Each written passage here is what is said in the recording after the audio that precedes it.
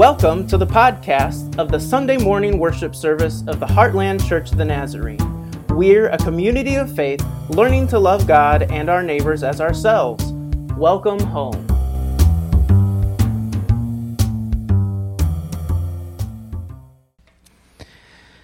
Today's sermon text is from Luke 24, 1 through 12. The passage will be on the screen for you, or if you like, please turn to Luke in your Bible. But on the first day of the week, at early dawn, they came to the tomb, taking the spices that they had prepared. They found the stone rolled away from the tomb, but when they went in, they did not find the body. While they were perplexed about this, suddenly 2 men in dazzling clothes stood beside them. The women were terrified and bowed their faces to the ground. But the men said to them, "Why do you look for the living among the dead? He is not here, but has risen. Remember how he told you, while he was still in Galilee, that the Son of Man must be handed over to sinners and be crucified, and on the third day rise again." Then they remembered his words, and returning from the tomb, they told all this to the 11 and to all the rest. Now it was Mary Magdalene, Joanna, Mary the mother of James, and the other women with them who told this to the apostles. But these words seemed to them an idle tale, and they did not believe them. But Peter got up and ran to the tomb. Stooping and looking in, he saw the linen clothes by themselves. Then he went home, amazed at what had happened. That is the word of the Lord for us today. Thank you, Sam. And thank you for leading us in worship today. Well, I have a complicated and love-hate relationship with surprises. Is that anybody else? Anybody else feel that way? Yes? Okay, very good, very good. I like surprises because they're surprises. And lots of times they are good things, right? Right? Well, I also have a weird and complicated relationship with food. And so we were early on, Lori and I were married, and she would say things like, "Close your eyes and open your mouth," because she was going to give me some food. And I have trust issues with food. Welcome to my therapy. And so I would be like, "I love you and I trust you, but not that much." She stopped doing that, which I'm thankful for. She would also, like, when we first got married, I'm sorry, I should have told you I was going to tell these stories, but when we first got married, we lived in a tiny 600 square foot apartment, okay? Like 1 bedroom, 1 bathroom, and a kitchen / living room / dining room, right? You've been there. And so, like, I would go and take the dog for a walk or something, and I would come back, and she would have hidden in our 600 square foot apartment, and I could never find her. I know I was like I'm the world's worst hide and seeker, but then she would jump out from wherever she was hiding, like under the bed or in the shower, or whatever, and be like, and scare me, and I'd pee myself. No, I don't do that anymore. I will.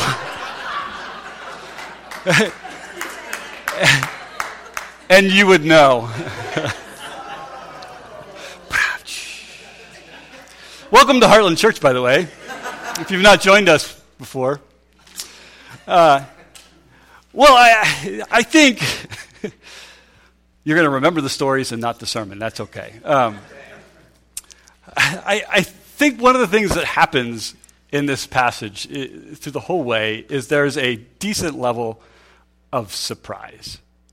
Now, it's not the same as maybe jumping out from a hidden place and having somebody scare you, which my kids love to do now, by the way.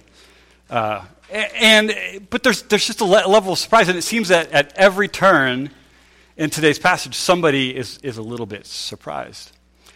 Well, if you were with us on Friday, like we said with the kids, we told the story of Jesus' death and his trial, his arrest, and breathing his last breaths and saying, "It is finished."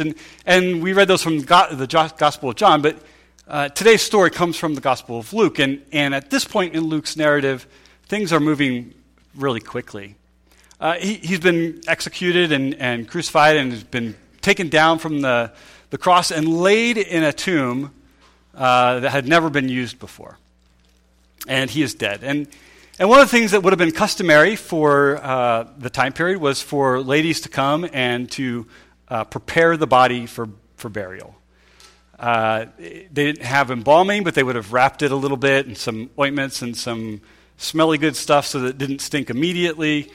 And so we get the impression that began to happen just a little bit, but it was right up against the Sabbath, and you don't do those kinds of things on the Sabbath if you're Jewish. And so they took a break.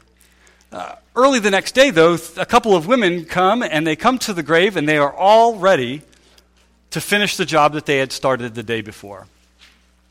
And they get to the tomb. Now, Lucas told us that there has been this big rock that had been rolled in front of the tomb. And I don't know if these women knew that the rock had been put there, but it had been there. And so they show up, and so maybe the first surprise that they encounter is the fact that the rock is not in front of this tomb. And maybe that's a little puzzling. One of the things I want you to do today, actually, I want you to try to put yourself in this story. It's early in the morning. So I want you to imagine in your mind all of the sights you might see, all of the things you might smell, or hear what you might hear, the feelings you might be feeling going to go prepare the body of somebody who you deeply loved for burial. So kind of get yourself into that mindset. Imagine what it would have been like if you were one of those ladies and you walked up to the tomb and it's open. And maybe you're having to struggle within your mind, be like, what's going on here? They go in, though, and the next surprise that they encounter is that Jesus' body is not there. Luke tells us that they are perplexed. Perplexed. Literally, the word that Luke uses is more like they were astounded beyond the ability to speak. They had no words. They had no words to describe what it is that they were thinking and feeling, and confused about the nature of what was happening because Jesus was supposed to be there. And they were surprised that he wasn't. Well, in their perplexity, is that a word? Perplexity? Yeah. In their perplexity, a couple of men show up, and they are dazzling white. And Luke tells us, the women were terrified and bowed their faces to the ground, but the men said to them, these are angels, by the way, "Why do you look for the living among the dead? He is not here, but has risen." Why do you look for the living among the dead? This is the other surprise. The angels are surprised, I think, because they have looked at these women and they are saying, okay, you knew who this was. Like, this was Jesus, the Son of God, the maker and sustainer of all that is and was and will be, the one who has defeated death and sin, and you are surprised that he is not here. In my mind, I hear, "Why do you look for the living among the dead?"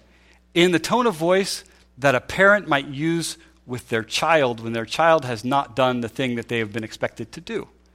Like, "Why haven't you brushed your teeth?" Getting ready for bed, right? I mean, like, have you had those conversations with your kids? "Why in the world do you not have your shoes on? We are leaving for school in like 30 seconds. Why have you not gone to the bathroom? It's bedtime. Why don't you have pants on?" The struggle is real. I know you guys know this. Yeah. I don't know if you guys do. Never. Okay. That's why I forget your children are perfect in every way. I can imagine that, like that you should know this. This should be routine. You should just do it without me asking. You should just know this. Because, and angel goes on, "Remember how he told you while he was still in Galilee." The verse goes on to say that he would suffer and die and raise again on the third day. He's like, "Okay, ladies." By the way, this slowness this surprisedness on the half of the ladies is not, the men are worse. Okay? We'll get to that in just a second. So it's not, I'm not picking on the ladies today. But it's like, ladies, come on, you were with him. You heard him say all of these things. You heard him say what he had to do. You knew that he was going to die. You knew that he was going to be raised from the dead. And yet you still have not believed. He says, remember how he told you while he was still in Galilee. Now, I don't know how long it took for them to soak into this. I don't know how long they stood there trying to figure out what it was or remember, or if just they instantly knew. I'm slow sometimes, and I can imagine if I was in that position that it would take me a little while to remember what it is that I had heard. Eventually, though, in verse 8, they remembered his words, and they immediately get up and leave the tomb, and they go back to the other disciples. I find it a little amazing, though, that these angels didn't give them any instructions on what to do. Right? This angel's already been dumbfounded by the fact that these ladies are looking for Jesus dead when he very clearly said he wasn't going to be. Maybe he knows, maybe these angels know that these ladies are just going to go do, because this is good news. It's the very best news that you could possibly have. And so what do you do with good news? You share it, yeah. It doesn't matter what it is. Now, I imagine if you went to a funeral and, the body was in the casket and then it wasn't, I don't imagine what you would do. That would be kind of surprising. I'm sure we would know about it on social media really, really quickly. Obviously, they didn't have that, but they run back to the other disciples, and they begin to tell them. And they tell them all what they've seen. And here's where the men are worse. But their words seemed to them an idle tale, and they did not believe them. This is kind of classic, right? Classic guys? I don't know, maybe not. The words that Luke used here, idle tale, is really more of like a medical term, and it has to do with being delirious because of fever. So the disciples listen to this story. The ladies come back and they're like, Jesus isn't dead. He's alive. We saw angels. There wasn't there. And the men are like, you guys are sick. I guess maybe mansplained? Is that what happened? I don't know. And so they didn't want to believe it. They didn't want to believe it. They were as surprised as the women were. I think they were as surprised as maybe the angels were that the women were there looking for Jesus where he would not be. Passage ends, though, with Peter taking off and running. And he goes and he finds the grave. And he goes in there and he sees it for himself. One of the things that I think, if we were to read the whole Gospel of Luke, which we've done that in other years, one of the things we find out, though, is that the slowness of Jesus' disciples is just everywhere. Time and time again, Jesus tells his followers, this is how it is. Time and time again, he says, I'm going to suffer and die. Time and time again, his disciples respond to that kind of thing by saying, oh, no, you're not going to die because messiahs don't die. And then Jesus says, get behind me, Satan, to Peter, right? Time and time again, Jesus says, this is the way. Walk in it. Love your neighbor. Forgive those who persecute you. Be kind. Love the littlest and the least. Take care of the disadvantaged and the poor. trust in my daily bread. Trust that God is going to provide for your needs. You don't need to always hoard and store it up for yourself. Be generous. Be faithful. Understand that pain and suffering just might be a part of being a follower of Christ. Those are hard words to hear sometimes, but I think we've been working through some of that. All through that, though, through all of Luke's gospel, we come to the very end, and Jesus has not abandoned a single one of them. In their doubt, in their unbelief, in their slowness to comprehend and perceive all that Jesus has said, in their inability to truly grasp who Jesus is at his core, Jesus doesn't abandon them. He keeps trying, and he keeps trying, and he keeps preaching, and he keeps teaching, and he keeps healing, and he keeps loving. I think that's some good news too. I think that's surprising news for us sometimes. Because I think in our world, we don't want to give people those kinds of chances. And we don't expect maybe those kinds of chances from other people. This is at its very, very heart the good news. The Apostle Paul will say it like this, that while we were still sinners, while we were not friends with God, Christ died for us and rose again, defeating death and the sin that caused that death. I think this is good news for you and me. Because I don't know about you. I've already said I'm slow. I don't know about you. I sometimes have a really, really hard time believing, accepting who Jesus is sometimes. I have a really hard time sometimes thinking that, yes, forgiveness is good and right. It's something I should do.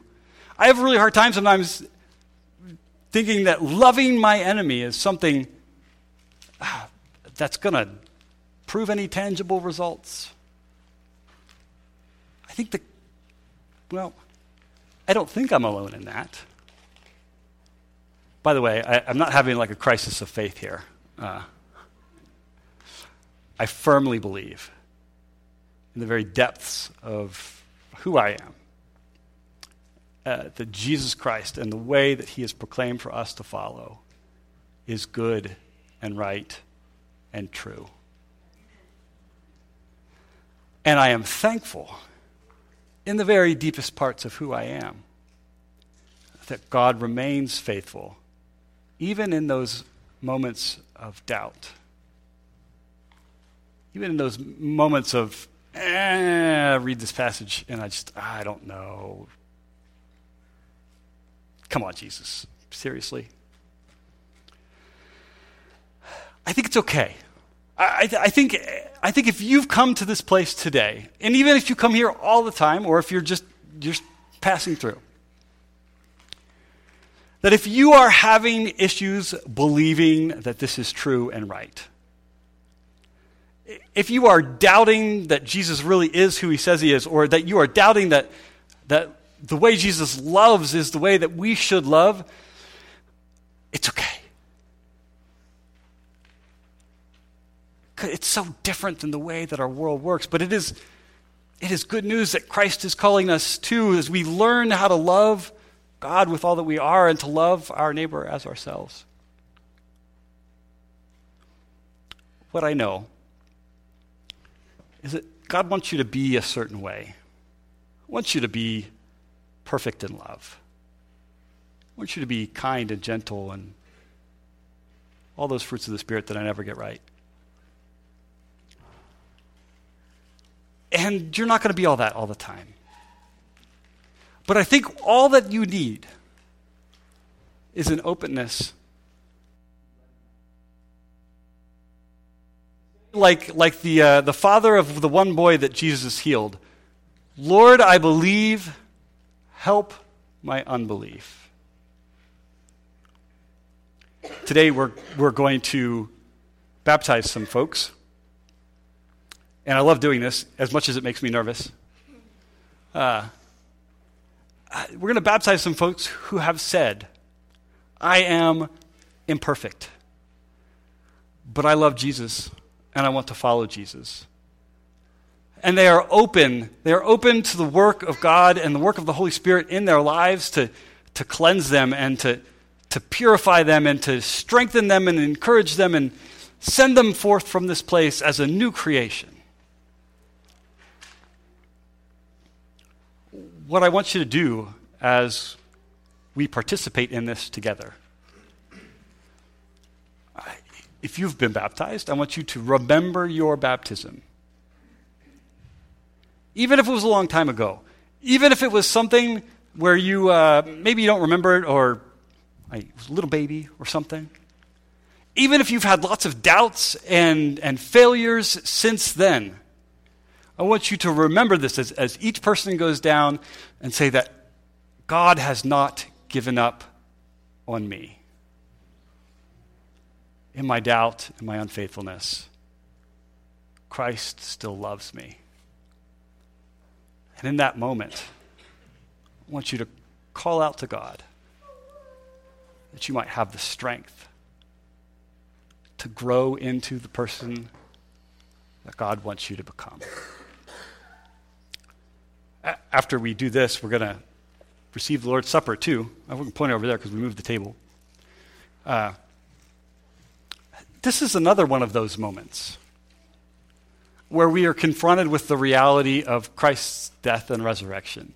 It's another one of those moments, like baptism is, to understand what Christ is calling you to embrace Christ's love even in your unfaithfulness. Our tradition sometimes talk about this as a means of grace. Well, not sometimes, always. It is a means of welcoming you into the family of God. So, we're going to pray, and then we'll get to this. But I want you to sit with that knowledge. The God who created the universe, who created you, who brought us together today in this place, continues to love you and has not given up on you, even in your worst moments. I want you to embrace that and remember it and allow it to send you from this place a more faithful and obedient follower of Christ. Let's pray. Dear Lord, we thank you for bringing us together. We thank you for the story of your death and, more importantly, of your resurrection. Lord, we thank you that in the midst of our doubt and our disbelief, that in the same way you didn't give up on the disciples, that you have not given up on us. We confess our inability at times to hear and see and to truly comprehend what you're doing around us and for us. Forgive us for trying to impose our own visions of who you are onto you, for making you look not at all like yourself in love and peacefulness. Forgive us for making you in our own image, instead of living into what you have created us as your image bearers. Lord, we ask that as we participate in these means of grace, as we watch and go under the water, we ask that you would help us to latch on to your grace and your faithfulness. As we receive bread and juice that is your body and your blood, I ask that it would strengthen us Strengthen us to become and to grow strong and faithful in you.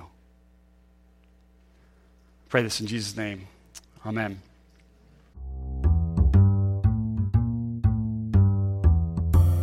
Thank you for listening to our Sunday morning worship service. For more information about the Heartland Church of the Nazarene, please visit heartlandnaz.org.